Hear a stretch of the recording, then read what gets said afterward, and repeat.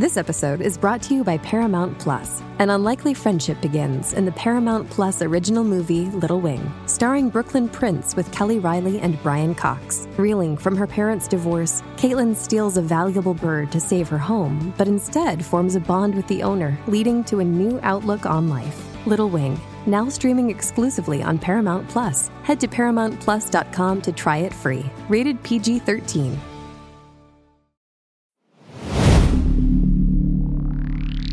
Spinner.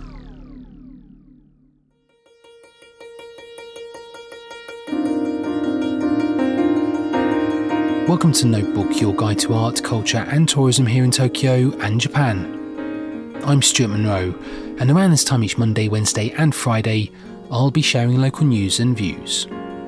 On today's episode, Tokyo Tower, but first, mountaineering.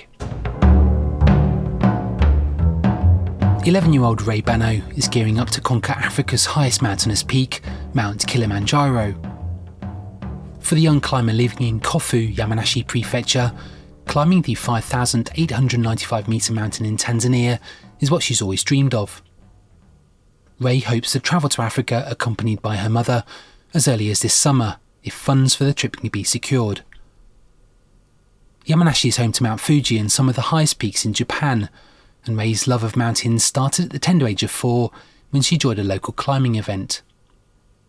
By 7 she was climbing on her way home from school, completing a 43-kilometre course along the Atsugatake mountain range, straddling both Yamanashi and Nagano prefectures.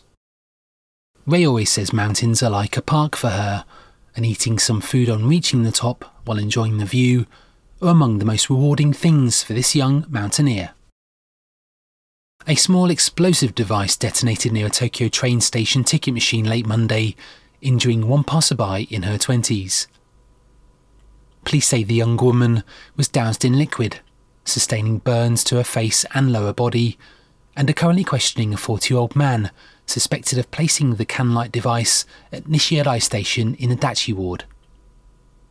On hearing the explosion, an employee at a nearby store is said to have heard something like a popping balloon, while a security camera near the ticket machine showed the man handling what's believed to be a coffee can, moments before buying a commuter pass and then setting the can down before leaving. And finally, a Tokyo-based venture capital company comprised of the high street bank SMBC, along with the Incubate Fund, have set up a joint funding initiative in Singapore, investing in promising fintech technology used in finance across Asia. The new fund, the SMBC Asia Rising Fund, will manage $200 million, most of which comes from the Japanese megabank. It will invest in fintech startups developing payment, lending and other such technologies in a bid to promote their own financial services across Asia. Other big Japanese banks have also started promoting fintech startups. Mitsubishi UFJ Financial Group is operating its own investment fund, while Mizuho Financial Group decided in March to invest in a company offering buy now, pay later services in Indonesia. This all coincides with the 2-day technology trade fair Next Tech Week Tokyo, which begins today at the International Exhibition Hall Tokyo Big Sight, with a second session planned for this autumn.